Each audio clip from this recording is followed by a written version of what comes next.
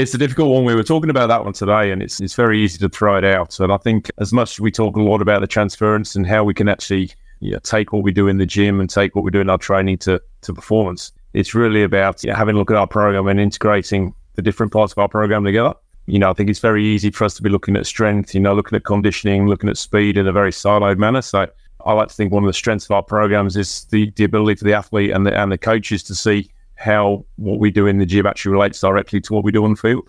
So as much as we talk about that transference and how we can use our gym side, it really is probably a better way of putting it is that integration. Having said that, we really try and set our athletes up in a manner that they can actually to look at some problem solving. Hello and welcome to the Prepare Like a Pro podcast. Make sure if you haven't already to subscribe to my YouTube channel to receive a notification and never miss a live interview. I hope you enjoyed this interview and please share with a friend or a teammate that you think will value this episode. Let's go. Hello and welcome back to the Prepare Like a Pro live chat show. My name is Jack McLean. I'm the host, and today my guest is Jeremy Hickmans and Blake Duncan. Jeremy is the high performance manager of the Dolphins as well, and Blake Duncan is the head strength and power coach.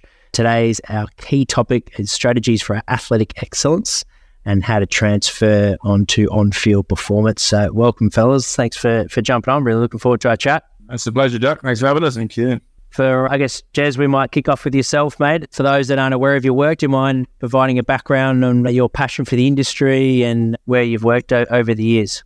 Yeah, no stress. It's been a fair little journey. I sort of started, showing my age a little bit, started back in the mid-90s, playing, and then sort of coming to the rehab side in the UK, working, I remember first starting work back in Durham Uni when EIS was sort of first kicking off, and really getting that transfer from I was a tennis coach at the time, being a tennis coach coming more into the strength and conditioning and sports science side. Really enjoying that transfer and actually getting, that sort of long-term development with the athletes. And then when I came over here, early 2000s, had a couple of years at QIS. It was a bit of an eye-opener working with a variety of sports, with beach volleyball, developmental soccer, train the coaches, and then I was lucky enough to get the opportunity to go to the Broncos back in 2005. So essentially from there, I've been sitting in rugby league. I've been to the Broncos, down to St George, back up to Newcastle, back to the Broncos again. Unfortunately, I managed to get sacked from the Broncos at the end of 2018 and had a few years out. So spend a bit of time in swimming, had a little taste of AFL with the Lions girls up here. Did a bit of work with the PNG Hunters, a little bit of netball for my sins, and then back to Canberra last year and back up to the Dolphins with the new franchise. So it's been good to get back into the footy environment. It's certainly a different environment, but it was a great little block away just to get a bit of a refresher and have an experience of different athletes again. Yeah, that's a huge range of both field and team sports. So yeah, that fit makes quite good fitting in terms of that transference effect, I guess, for those listening in that might not just be rugby and footballs, but anyone looking to transfer their performance, their stuff they're doing in the gym and on the field. And Blake, do you mind sort of providing as well for those that aren't aware of your work, I guess your passion for the industry and your work experience over the years? Yeah, so mine's definitely not anywhere near as extensive as Jez's. Well, I always grew up playing rugby league as a kid, and when I figured out that I wasn't going to be good enough to be able to make it at a pro level, which is probably about 12 or 13, although I probably should have been about 9 or 10 years old. I always liked the training side of things, and so once I was going through school and started with PE at school and a little sports science sort of major at school into sport and exercise science at uni, and then went from there. With part of my uni prac hours, I got to do my internship at the Broncos, which is where I met Jeremy, and then pardon me. I then rolled into a couple of different roles from there. So I was at the Broncos for about 6 years in various roles, from assistant, S&C, into a bit of rehab. Same deal. I did 6 months away from footy for a little while before I went down to Canberra with Jez last year, and then back up to Queensland with the Dolphins for this year. So all of my pro stuff's been with rugby league. So definitely comfortable in that space, given that that's been my background as a kid and where I was interested from a young age as well. Appreciate it, mate. And I guess if we kick off the key topic, I think, Jez, you came up with it. What does sort of transference-centric approach mean to you, mate? Yeah, it's a difficult one. We were talking about that one today, and it's very easy to throw it out. And I think as much as we talk a lot about the transference and how we can actually take what we do in the gym and take what we do in our training to performance, it's really about having a look at our program and integrating the different parts of our program together. I think it's very easy for us to be looking at strength, looking at conditioning, looking at speed in a very siloed manner. So I like to think one of the strengths of our programs is the ability for the athlete and the coaches to see how what we do in the gym actually relates directly to what we do on the field. So as much as we talk about that transference and how we can use our gym side, it really is probably a better way of putting it is that integration. Having said that, we really try and set our athletes up in a manner that they can actually to look at some problem solving. We talk, it always sounds a little bit wanky if I can say that, but it's we talk about that journey of like guided discovery. We allow them to fail. We really challenge them in different ways to trying to get away from that traditional approach of strength training or conditioning training, and really allow them to find the best ways to solve the problems. I always say one of the best things I've learned from working with Wayne Bennett for a long time, and it probably won't surprise anyone, is when to shut up.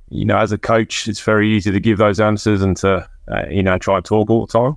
But one of the key things is to just sit back, set up the environment, and let them find those ways to solve it. After all, they're the athletes. As much as I like to think we've got a bit of an idea of what we're talking about, we haven't always got all the answers. So letting them find it, letting them work out how to transfer those skills that we give them into the actual performance arena is really key for us. Adding on to that bit, I suppose for me as well is the like what Jez has said, is the importance of challenging the player and letting them find it out. So we obviously try and help them to be the best that they can be, but we work backwards from coming up with our problem or what we want to try and change, and then work backwards from there to be able to come up with different ways of attacking it. And so in our current setting in rugby league, obviously you still need to be strong. You still got to do some of your traditional movements to be able to get those qualities. But that doesn't mean that that's like just the pillar of our field or strength programs. And the ability to be able to use that strength in different movements and different planes to be able to transfer into activities for your sport is obviously a massive part of optimizing that performance. And so looking at how that can happen the best way between our integration is pretty important for us.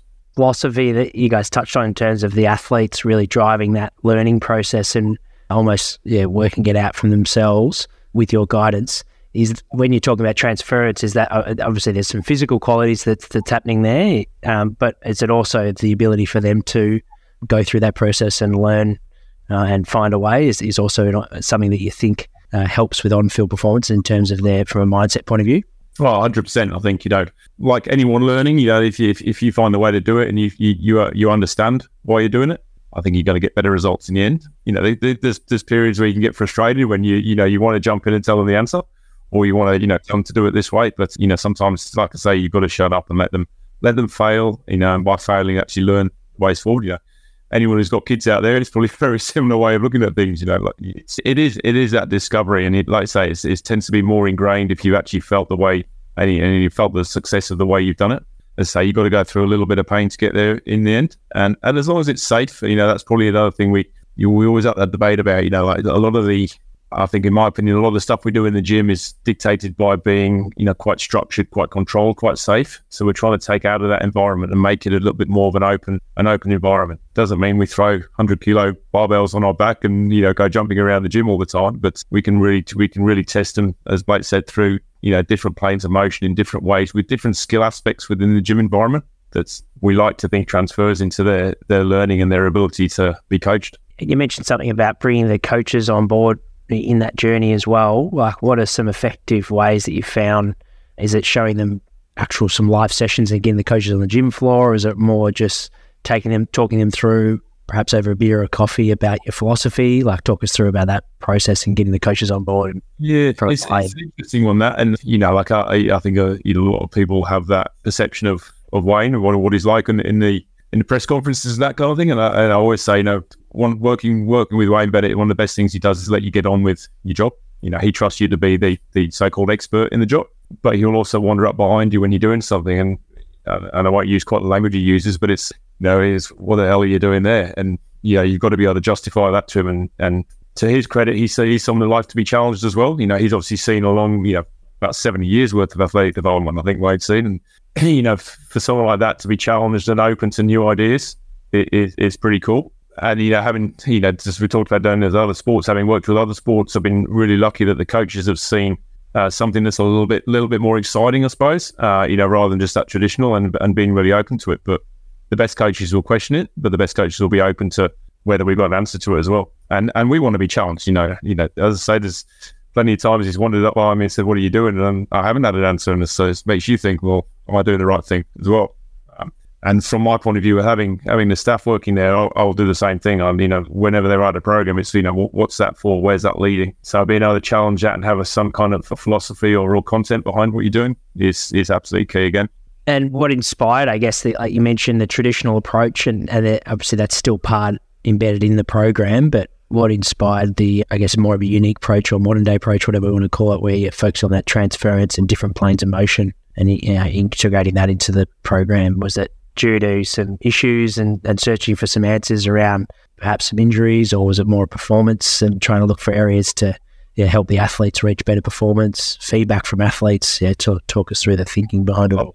I think there's a couple of little factors in there, but from my standpoint, obviously having not been around anywhere near as long as Jez or been as experienced as Jez, like it doesn't seem as much of a shift for me, like as if I used to do traditional training and then now train this way. Like it's probably comes from I've got a half a rehab background. So I worked for 3 years at the Broncos as the rehab S&C and did the same role down at Canberra as well. And such a big part of that rehab space is problem solving and trying to obviously figure out how to fix an issue or return a player back to the same level of performance that they were at prior to being injured. And so in that rehab space, you spend a lot of time together and you figure out sort of individual aspects that need work, and that's either in the gym or on the field. And like I said, I think a big part of that is sort of using a bit of creativity and trying to get to that same common goal without necessarily having to separate your gym and your strength sessions completely, and being able to have that tie over across the pair of it. Sort of, I think that's had a really big bang for buck and improvement for being able to get those rehab players to a level that we need them to be able to get to in order to get back and perform properly again. So I think, being Jez had touched on it before as well, when I've worked with him before, I've been lucky enough that he trusts me to be able to do my job well. So it means I don't have to be afraid to try something a little bit different and can have a crack at something, so long as I can justify why I'm doing it or there's a clear goal or an outcome there, then we can have a crack at anything pretty much and see how it goes after that. Right, I've taught him well, Yeah, absolutely. And you go, Jez? Yeah, so I was going to say, we always used to have interesting conversations, particularly the Broncos. I think we had a very good group of staff there that would challenge each other. And I think for probably 5 or 6 years before I moved out of the league, we had this conversation at the start of every preseason about why is the squat the basis of our program? Why is the bench press? Can we get away from this? And really, I was always too scared to fully get away from it, because it's that real traditional, like you've got to be able to squat 2 times, 2.5 times your body weight. You've got to be able to deadlift this. You've got to be able to bench. And it was always sort of in my head about why, is that the be all and end all? But, as I say, it was fear almost. So that's what we've been brought up with, the fear of, let's change something. And if you get it wrong, what are the consequences there? And so when I came out of the league, and particularly going into swimming, obviously a hugely different end of the spectrum when it comes to the culture and the environment and what you need to get out of it. You don't need to build those, bigger muscles, and you don't want to. So I was very lucky going into the swim program with Dean Boxall, and people will know him from his celebrations at the Olympics. But he's a little bit of a lateral thinker as well. So when I went into his program with a few of the swimmers there, he was very much like, I want you to challenge this, I want you to change it, because I'm coming from outside this way. I didn't have a clue about swimming, really. So I had to just go in and actually ask those questions. But one of the things that really struck me is that, that I was going into a swim program whose underlying movements were how much you can chin, how much you can squat. And I was like, well, is that really relevant to, very much a skill-based or a energy system-based sport like swimming? So we took that program and I always said at the start, we're either going to make you successful or ruin you. I'm not sure. We'll see which one it is. But those athletes, they really bought into it. They hated gym when I first went in there. And by the end of it, we were challenged and we were given it so many different things to do that was outside the realm of just come in and lift weights. Yeah, they really bought into it. We talk a lot about athlete buy-in. They really saw the relevance of it to their sports.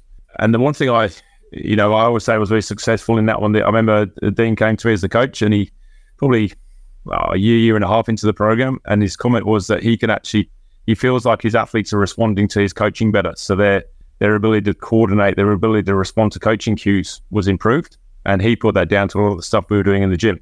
So that was a really, real successful moment to me, where we hadn't lost any strength, all the basic strength testing. We started to use that strength better in the pool, and they started to move better in the pool.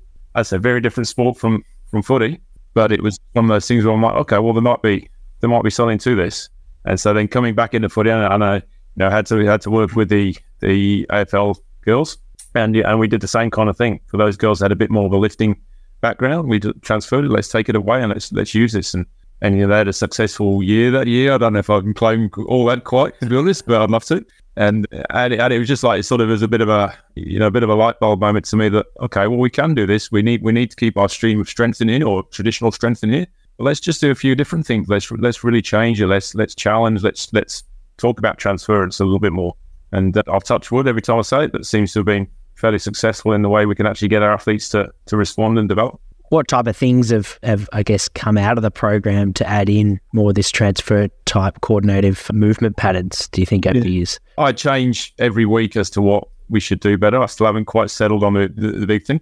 Well, one of the keys for me is rotation. I think, we talk a lot about squatting being basis of athletic movement, but I'm going around that squatting and the rotation at the moment. I think so much of athletic movement is based around controlling rotation or producing rotation, and whether that be coming from a squat type movement or from your hips, from your trunk, core, whatever we want to call it. That's something we do a lot of, and that ability to control your body in a rotational aspect in so many different ways is something that we actually do. We do a lot of in the gym, and it's amazing how that starts to transfer into the ability to control your body in more randomized type movements in skills on the field in games as well. So that's something that we use a lot of now. And I guess like one of the aspects of traditional training where it's hard to change and take out of the program is because it's quite easy to measure, I guess, which is something that we love to do, where the weight that's lifted on the bar or the speed of the weight's move, where these coordinative, more complex movement patterns, it is quite hard to measure what is strength, I guess, for a swimmer compared to what is strength for a rugby athlete and an Australian rules footballer. But is a lot of it guided by coaches' input? So like you mentioned, I feel like they're picking up information better. Their skill has got better up in the pool, or they're kicking the ball better, they're passing the ball better. So that's one area that we can measure from, which is subjective, but pretty important when it's the head coach, as well as the athletes, the experienced athletes giving you that feedback. Is that one area that you use to measure it, or are there some objective things that we can add to it as well? I think it's the biggest flaw in everything we talk about here is that we can't measure it very well. And I go back to, I don't know if it's a good argument or not on this one, but so much of what we do as strength and conditioning coaches is based around what we can measure. So we almost write our programs based on something we can quantify rather than using our coach's eye quite as much. And as you say, getting feedback from athletes and feedback from coaches as to how they feel about it, how they feel that relates to their movement and how they feel that affects their performance is probably our best feedback mechanism at the moment, or quantification mechanism at the moment. But I'll very readily admit it's ridiculously hard to measure. I can't say you've gone from squatting 100 kilos to squatting 150 kilos. We know self-reported results, I suppose, will get better. There's always a flaw there, and that's one of the biggest parts. I can't go to the board after years and say, "Oh, we've improved their strength by 20% because I can't measure it." So I've got no good answer to that one, I'm afraid. But I feel like it's a lot better. From my end with that, so in our program this year, we still always had that traditional element with a back squat and a bench press and a bench. So for our rugby league athletes, that strength and that size is still an important factor to being able to get through that week-to-week grind of the NRL. So being able to have those basic elements of foundational strength, that they always stayed in our program throughout the whole year. So we always had that ability to be able to track how they were traveling traditionally in that linear and sort of, that squat, bench pull kind of movements. And it's the accessory work that happens around that where we address our coordination and rotation and speed of movement, or the other kind of aspects that we're trying to address.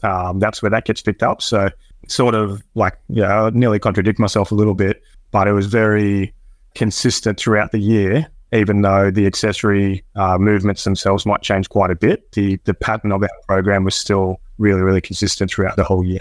Yeah, that makes sense. And for coaches listening in, strength and conditioning coaches, high performance staff, and they're in that process now where they're perhaps reflecting on what they could implement in the program for next year. They're in that off-season sort of mode. What are some of the key learnings, do you think, to be aware of when you're implementing this? Like, is it perhaps maybe some cognitive things? Like if the athletes have come from a long meeting, it's early in the week, they're still fatigued from the game. Is some of this stuff quite challenging for the athletes to concentrate? Is it more to do later in the week, or does that not really matter? You talk us through, I guess, your thought process in how you plan and implement this type of training for, I guess, when it's new to the environment? I think it's a progression into this training. We still can't ignore that traditional strength development from both a metabolic and a mechanical perspective as well. So we still do need to build connective tissue. We still need to build strength. We need to build joint strength and so on. There should be a stream of this linked in all the way through. I think we've tried it both pretty quickly after a game, and we find there is and again, I can't quantify this, so this is a little bit anecdotally, but there's a real neural excitation, for want of a better phrase, that helps our athletes recover. It is without that real neuromuscular fatigue coming in as well. And the way we set up these programs is to make it short and sharp and pretty dynamic altogether. So getting that athlete buy-in even when they're a little bit sore because they're not lifting big weights is actually pretty easy. So, and you'll know coming from AFL, a lot of the athletes 2 or 3 days after the game, you ask them to squat heavy, they're still in a significantly fatigued position. So you see a lot of the time, people will talk to us about strength dropping off through the season, and we haven't really found that. Strength doesn't really drop off because we can maintain it in different ways.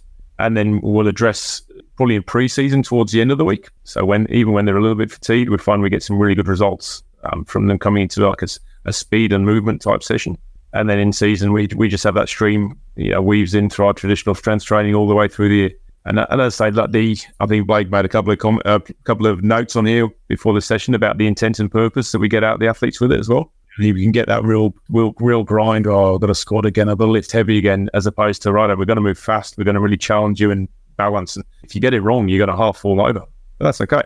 So it becomes a little bit of fun and a little bit of entertainment for us all along the way. And create that really good environment within the weight room as well. That you can either take it one way, you can take it as a fail, or you can take it as a challenge. And allowing them to fail and say, right, screw you, I'm going to do this now, is actually creates that real good approach to training as well. Yeah, I think we've been able to spend time developing it throughout the preseason. We actually got one whole session each week this year where we got to just dedicate it to those sort of coordinative type movements, and that gave us a real ability to be able to sort of, from my standpoint, justify why we're doing it and why it had a place in our program. And we could communicate that with the players before each session. So these are the movements that we're doing. When we're doing that, we need to have that intent. We need to have that purpose with our movement. If you're not really ready to attack them, then it's a bit of a waste of time. Like, we're not necessarily maximizing what we're doing a lot of them for.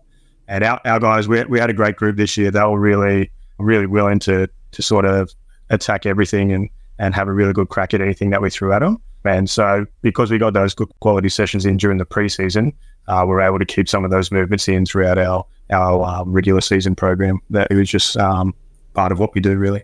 I think so. Like one of the things with this whole transfer centric, whatever we want to call it, is that it never comes out. So we don't differentiate between traditional and transfer.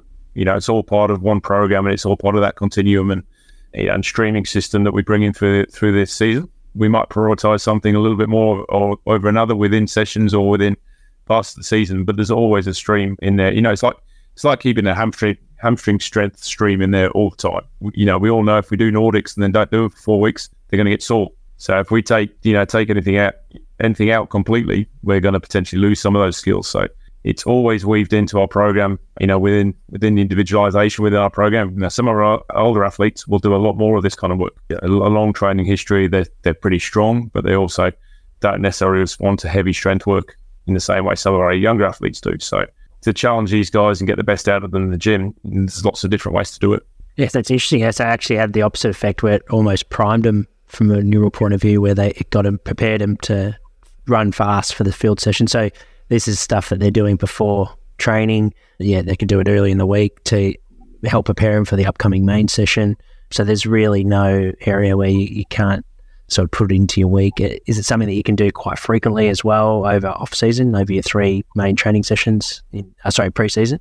Do a bit of it each day, and is there themes that you guys had in terms of areas you focused on? Yeah, we certainly did. As Blake said, we had one session towards the end of the week that was absolutely working on around our movement. We still had a little bit of like Olympic lifting in there as well, so which sort of links in quite nicely with that speed of movement. But then we had, our earlier week might have been a bit more of a grind where we do need to get that traditional strength, but there's also within that there's going to be some aspect of transferring that strength into a movement or into a more challenging type movement. It's definitely, if we get it right, because we do make it hard, it's still hard work. They might not lift more than 15, 20 kilos in a session, but it's bloody hard work moving that fast and in different planes, as anyone who's tried it knows. So we've got to be a bit careful at the start of the year. If people aren't used to it, you can get pretty sore from it. Particularly around sort of your calf work. If you're looking at contact speeds off the ground, with a little bit of weight, you can get pretty sore. And we certainly find a couple of athletes, like you see them the next day, and I didn't lift anything, but I'm feeling that. And there is also that if you go hard at them, like we do in preseason, there is also that that real neuromuscular fatigue that comes in. I said we use it in season. There's like a neural excitation, a neural priming, but that's a lot less demanding, a lot less fatiguing. Whereas in preseason, I say we whack them pretty hard with it.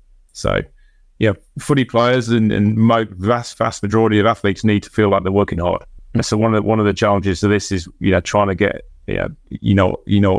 rugby league players are like. You're not sticking 150 kilos on their back. They feel like they're going half-assed. So asking them to do an exercise with a 10 kilo plate, they sort of look at you initially and like, are you serious? But once they've done it, okay, that's pretty hard. And, trying to get them across the line and realizing, they realize that this is hard work and they're going to benefit from it. With that benefit as well, there's so many of the movements that you can either double up what you're doing in some of your field sessions or progress or regress from what you're doing in there as well. So in our speed and agility sessions, there'll be movements or positions that the players get into on the field, and we can address them again in the gym through some of our exercises and movements. So then they get to see that direct transfer and that tie over between our strength and our field sessions. And I suppose when they see the relevance of that and how then they can feel it both in the gym in a bit more closed setting, and then also feel it when they're out on the field and they're responding to a defender or attack, whatever it might be. It's just that constant reinforcement of the same sort of positions that we're trying to put them in. And like I said, when they can feel that happening on the field and then they can either come back and slow it down and bring it into the gym, or the other way around, they fail to do it in the gym and then they get a chance to be able to do it on the field in that open setting. It really helps to keep going with that player buy-in that you mentioned before as well. Oh, very good. And the, I guess, flow of the session, like if for someone to be a fly on the wall at a Dolphins sort of weight session, how does it sort of look? Have you got your backs and forwards in one, and then like have you broken up into a third of the squad coming through? And what is the sort of coach to athlete ratio? What's the sort of sweet spot when doing these more coordinated based training where it sounds like you're giving them, there's a fair bit of individual aspects to it? Yeah. So, in preseason, typically we'll lift in a forwards and a backs group. There might be another rehab group as well. And then can also be like a younger group or an older group. So typically we'll have at least 3 groups, which means we might have somewhere between 12 or 18 players for a lot of the time, or then you can sometimes blow them out to about 20 odd players as well, which is obviously a big challenge. Our facility is not a massive one, so that means we've definitely got to be well planned when we're putting our session together to be able to accommodate all those players and to make sure there's not too much of a backlog in any of those movements. But yeah, so generally, in preseason it'll be a forwards and a back split with a rehab group as well. And then in season, we sort of alternate depending on turnarounds, because we've got different reserve grade affiliate teams that might play on a different day to our NRL team. That can depend on when they'll train during the week as well. So we might keep a forward and a backs group if we have the same turnaround, or that might go to an NRL group and a Queensland Cup group. So same deal, those kind of numbers, 15, 16, 18, depending on sort of any kind of factor with those sort of injuries or knocks or just where they're sitting in the week with their turnarounds as well. And normally we have 3 coaches in there as well. So, like I said, we want to be shutting up and not over coaching, but we also want to be challenging them and making sure that intent and purpose and intensity of work is really in there as well. So we try and keep it down to that sort of 1:6, 1:7 ratio. And it works quite nicely, and it sets up the ability to rest in there as well, because you do need that. So we haven't got them on clocks or anything like that, because then we find the players don't respond too well to that. So we're almost setting up the program to enforce the rest by just waiting. Part of it is that that visual learning as well. There's no harm in seeing someone else do it and think, oh shit, I want to do it like that, and your mate giving you feedback on it. So we try and get them working in groups as much as possible who are gonna. We'll come back to, they've got to challenge each other in the best way. I say you've been in enough footy gyms to understand how they challenge each other, so it's usually fairly entertaining as well. Absolutely. And I guess from that neuromuscular point of view, to maximise their development, you mentioned that we don't want that sort of like perfect reps. We want them failing, want them learning. if you had to put a number on it, is it like 60% good reps, 40% where there's a bit of feedback there that they got it wrong? Is that mean the drill selection was about right? Or is it, you want to see, a high percentage? What if you had to put a number on it from a general philosophy, I guess, point of view with this type of stuff? I think it really progresses. I think initially you might see like a 20% perfect, but that's okay. And then, probably when you get to that sort of 80% perfect, you need to progress it. And I go back to my swimming when I first went into swimming and say, can I name drop here? Is that all right? There's a people mentioned as part of the show notes, actually. We'll throw that out. But so I'll use Ariane Titmus as prime example. So, people know her well. I hope she won't mind me saying it. She's an absolute Gumby out of the pool. Like you ask her to throw a ball and it's embarrassing. So, yeah, absolutely. But, one of the things we did with her is we did a load of rotational med ball throws, totally not specific to the pool. And I remember doing the first session with her, she's like looking at me, just shaking her head and going, what are you making me do? And, it's something she really bought into in the end. But, her ability to do that initially was piss poor, for want of a better phrase.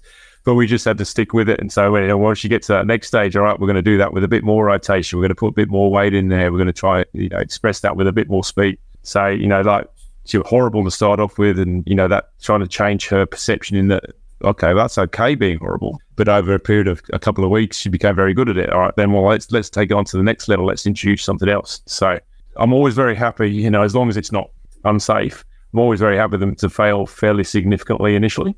Because as I said before, an athlete's personality tends to be, if I fail, I'm going to come back and do that again and show you. You got two options: you either don't do it, or you give them the finger and get on with it. And so part of our coaching process within these programs is to tell them they're useless to start off with, and then build them up after that. That's why. So yeah, but we want to put them in a position where they're getting challenged. I've said it a lot of times. So letting them, if I put them in a position where they're challenged and they can do it straight away, well, I'm not really challenging. I want them to fail initially and then come back and prove me wrong. The structure of our programs as well to tie in with how, or in season especially, tie in with how the coach structures his training is in 4-week blocks. So I find that's actually a really nice period of time to be able to sort of progress through those sort of success-fail reps. Obviously, you start off, when you introduce something in that first week, there's going to be a hard week from a coaching perspective because you're showing them a new movement or a progression from another movement.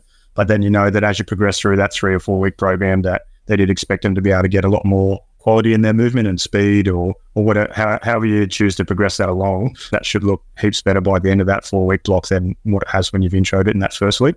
Very good. And I guess that transference, going back to that, how do you work out what you need to work on from what the coaches want, how they want them to play from a technical point of view? Like what does that sort of performance look like? Is it improving their first 3 steps is a key pillar that you're focusing on with this type of stuff? Is it more their upright running postures, like change of direction? What are sort of the key areas that you're ultimately wanting to see this stuff, I guess, complement or supplement? Yeah, I think you pretty much just summed it up there. There's probably our biggest areas, in a rugby league context, the key points of the game, you've got to have that underlying ability to stay in the game. But the key points of the game are making up those 2 or 3 meters. So your first 3 steps, whether that be off a straight line or a multi-directional position, and the ability to change direction and go.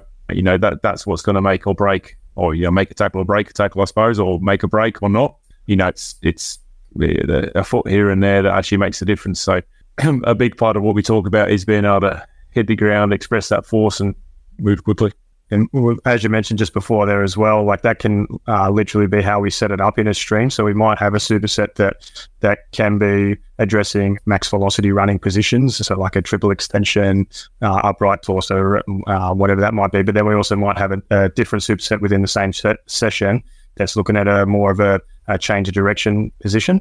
So they're all things that obviously bigger, faster, stronger, generally speaking, you're going to be a bit more successful. So if we can try and address as many of them as regularly as possible, then hopefully we're giving them a better chance of being a better athlete, and hopefully that transfers into more wins. Absolutely. And the rotational aspect, what is that looking to help? Is that help the athletes get into those optimal shapes to produce that force, or is it like specifically allowing them to, get into better trunk positions to maybe catch the ball, or why is the rotational aspect there? Yeah, those absolutely about those. I think we've got a couple of athletes who struggle to pass. I'm going to put it in a nice way, but they're maybe they're left to right pass, and there might be some physical restrictions in there. So we'll set up the exercise to address that from a different way in that we would from getting into the optimal shapes to produce power. But I think as you said, to start getting into those optimal shapes, produce power is probably the underlying side. And as I say, like, this very rarely our optimal shape is a squat type position. So that ability, for as soon as the ball's gone past me, for me to turn, to open the hips, to take the foot across the body and accelerate in a different direction. You've got to have those underlying muscular abilities to actually produce power.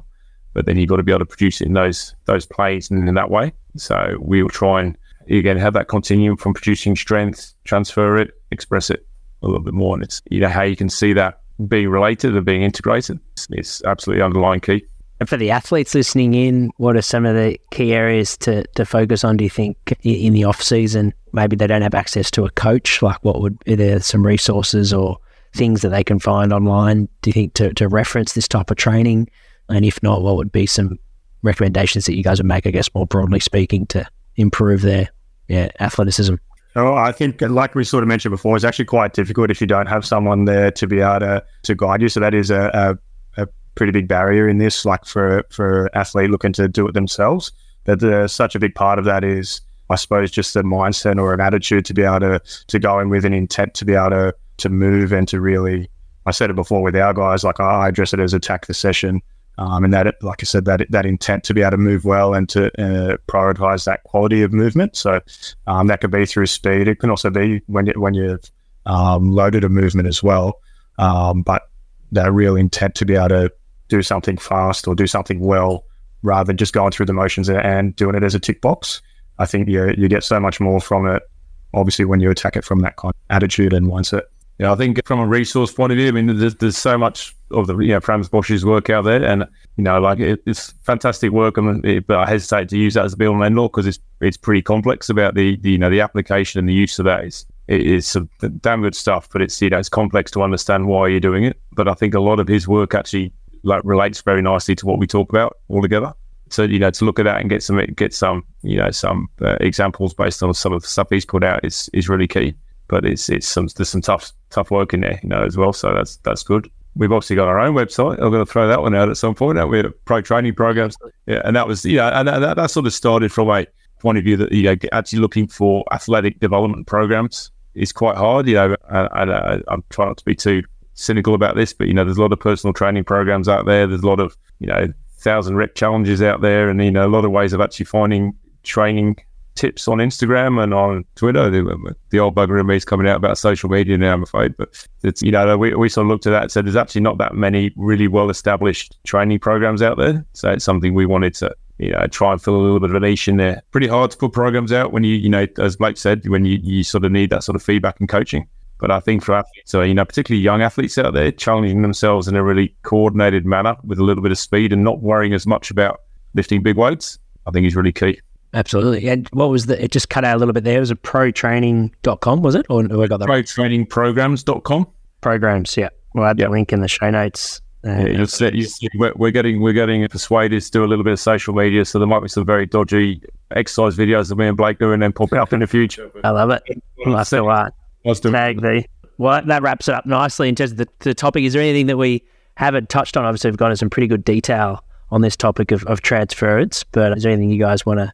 I think we got through a lot of it. I think the biggest thing for me is they just always think about external load. We've got to think about changing, your instability, your speed of movement, your different planes of movement. Let's just try and get away from thinking I've got to put more weight on all the time. I suppose for me, from a S&C coach perspective, is don't be afraid to try it as well. And there's no reason why, if you're having a thought process, that you can't jump in the gym and play around with something that might look a little bit different or a little bit stupid, and use that as a way to figure out whether it might be a good idea to try it or not try it. And there's no rule book on how to train someone or how to coach someone. So don't be afraid to put your own spin on it and have a try at something that might be a bit different if you think it's going to get the result that you want there. Yeah, great advice, guys. Love that. Yeah, we get so caught in just thinking external load from powerlifting and bodybuilding, and there's plenty of other ways to train. And I think that's great advice for athletes, but also for the coaches as well. in both your work lives, do you have pet peeves? Anything in the industry that fires you up, makes you angry? No, we're perfectly normal about everything. We were talking about that one today. We came up with this long list, but I don't know. Failed athletes is quite it. We both came at our own athletic careers in a way that we were probably poorly talented, but worked hard. And I think that brings that aspect of if I see an athlete who's got all the talent in the world, it can't be bothered to work hard. That's definitely a pet peeve. And we obviously try and work with them, but I struggle sometimes when I see that lack of intensity in what they do at times. And he said, we've all seen those athletes who have got all the talent in the world, but haven't necessarily got the attitude. That frustrates me. So, sometimes I have to hand them over and just walk away. I'm the same there. I was a really, really good tryer, but that meant that I had to sacrifice a little bit of talent. So, to the same tune, you see someone who's not willing to put in the work or is not 100% committed when they do have the talent. I always just think of how good they could be if they had ticked both boxes there and what they could be. So. I think Blake's been really nice that he's got pet peeves of people not putting the plates away, not putting the darbells the right way around. A little bit of ADHD sitting next to it. Yeah, that one's definitely been mentioned a few times on the show. Very popular answer. What about favourite way to spend a day off? Yeah, we don't get a day off in professional sport, you know that. So 24/7. I think it's great. Again, one of the things of working with Wayne, he's very, very much, you've done your work, get away from here. So he encourages us to have the day off, and not one of us gets to where we are without a work ethic. So a big part of our culture within our staff is to get away and get a day off. We all went for a game of golf yesterday. It was very, very embarrassing, but it was great to get away and do that. And after that, really, we have a big young family, so getting away, spending some time with the family, I get to support my daughter's tumbling career at the moment, so that's great to watch. And she's already doing strength programs, so she's got no chance at all. Getting away, that's spending some time with the family, and getting away from footy is so important, because we all put a lot into it, and we need to get away and just not have to talk footy sometimes. Much the same as Jez. I've got a young family as well, so I love being able to spend a bit of downtime with those guys when I'm not at work, and we can get over to the beach or try and convince them to come fishing with me or something like that. That's always a win for me. But yeah, I like getting up to not too much in my downtime, actually. A little sleep without again. Recharge the batteries, for sure. And we're recording of this of early September 2023. What's on the horizon for you guys? What are you excited about for the rest of the year? Yeah, look, I reckon I'm off with the PNG Calls for a tour. That's going to be a little bit different. I get 4 weeks in Port Moresby at the end of this year, so that's going to be a bit of an experience. So I'm excited to do that one. Sick way, I think, but that's going to be a pretty good experience. But leading into next year, it's obviously first year in a new franchise. It's been a pretty challenging and up and down year for us. There's a lot of things we've had to put into place. We've had to bring a lot of people together, and it's always been that sort of constant battle through this year to address things that we need to get sorted. So a little bit of sort of period of stability and building on that first year next year is going to be pretty exciting. We've got some good players, some good recruits coming in, and just be really good to see if we can take it to the next level as a team. Sorry, when we take it to the next level as a team, not if. Yeah, much the same for me as well. Obviously, that's a massive deal for us, having this first year this year and being able to build what we want to build, but then obviously be able to progress from that as well. And it's something that is exciting, with a little bit of changeover in squad, but then also everyone who's come together as a staff as well, being able to, from spending a bit more time together, to being able to figure out the ins and outs of how that all ties in and it integrates as a program. That'll be pretty exciting for us. But a bit close to that, looking forward to it. I've got a little holiday coming up shortly, so actually looking forward to that. For sure. Oh, well, thank you so much, guys. On behalf of everyone that's listened in, I've taken away some massive gems from that one. I think that integrated approach, like you said at the start, or that transference that we like to call it, is so important in high performance sport, and it's probably something that we're all striving to do at every club. But the challenge is being able to do it, and like you said, having that approach where you're focusing on it and letting the athletes really drive it and learn the process themselves. So there's some great takeaways. So really appreciate you jumping on the show and sharing with us both some stories, but also some practical things that we can take away and apply to our coaching, and for athletes that tuned in as well, something they can start from that intent point of view, hopefully focusing on that drive that they're doing and making sure they're really learning as well as during the process, as well as training. So appreciate you coming on, appreciate the time during your off season. For those that have any follow-up questions for either of you, where's the best place to get in contact? We've got the website there, protrainingprograms.com, which I'll add in the links, and some Instagram videos or tag of you guys doing this coordination-based training. But where's the best place if there's any DMs from coaches to hit you up? Yeah, probably best just hit us straight up through our Instagram accounts, I would think. Mate, you got me on this one. It's a shocker. I got no idea when it comes down to that. But also, you can flick us an email if you've got any questions. Flick us an email to our Dolphins account. So just jeremy.hickmans@dolphinsnrl.com.au. Yep. He's always really willing to to share the gems, I suppose. And yeah, mine's blake.duncan@dolphinsnrl.com.au as well. And I get on LinkedIn a little bit as well, so can flick me a message on there if the email's not good for you. Perfect. Yeah. Awesome. Yeah, we'll add those email addresses and Blake's LinkedIn in the show notes. So for those driving, listening to the recording, you can click those once you park the car. And thank you for everyone that's tuned in live. Our next live chat show is next Thursday with Andrew Lulham at 3 p.m. Australian Standard Times. That's 14th of September. So I'll see you guys all then. Thanks again, Blake and Jez. Yeah, thanks for having us. If you enjoyed this episode and want even more, our academy is for you. The Prepare Like a Pro Academy is a platform that hosts exclusive features and bonus content, such as a Q&A segment aimed at getting to know the guests on a more personal level. Here's an example with Emily Meehan, head sports dietitian at Collingwood Football Club. What are things that fire you up? Oh, this one is always, I suppose it is, it'll be topical for most people, I think, but staying in your lane. And I often find that with nutrition, everyone eats, so everyone has an opinion. And I think that's what really gets me fired up, because so many people try and provide nutrition advice based on their N of 1 experience when they did intermittent fasting or keto or whatever it might be. And then game changers, I'm sure game changers, whatever that might be. And look, it probably keeps me in a job, but that it does drive me insane, because sometimes the information can be so detrimental and opposite to what I've been working with my athlete or athletes, and and because they hear it on someone's socials or through a documentary, it unravels everything that I've been working with an athlete for. Yeah. Another feature of our academy is the opportunity each week to join myself as co-host on the Prepare Like a Pro live chat show. Here's an example with Academy member Rama Davies, a strength and conditioning coach at the Box Hill Hawks. Welcome, Rama, to the chat. Rama has also worked at Box Hill, or currently he's working at Box Hill Hawks with us, awesome. So he's another Box Hill man in the strength and conditioning department. So I'll handle it over to you, Rama, to ask your question, mate. Thanks for joining us. Excellent. Thanks, Jack. And thanks Sam, for the chat. It was I found it to be really insightful, plenty of gems in there. And I enjoyed it a lot. Mate, my question to you was, you spoke quite a bit about perspective during that chat. And I was wondering, what are some of the things that you either know or do physically that you wish you either knew or did back at the beginning of your career? What are some of those things? Yeah, good question. So I suppose with perspective on life, that sort of point, it certainly has been massive for me now, and didn't probably have that as much when I was younger. I suppose one thing I might mention is gratitude.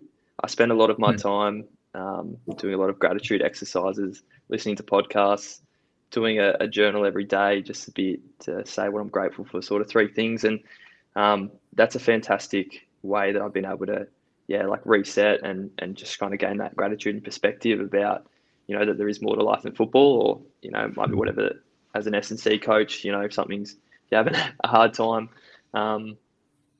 it can be massive with just, opening your eyes a little bit and losing that sort of tunnel vision or being stuck in that work bubble. So that's been huge. I think I wish back then, when I was younger, I asked more questions and was a bit more open to different things. I think I was a bit single-minded back then, and I thought there was one way of doing things, and if I kind of didn't have that fear of asking a silly question or fear of judgment, it would have got me a lot further, and I probably would have learned a lot quicker. And being open to sort of different things, because you never know what you might find. It's just, there's so many people, like great people out there, knowledgeable people to learn off. And there's plenty more where that came from. If you would like to learn more, then enter patreon.com/prepare like a pro, or head to the link in our show notes.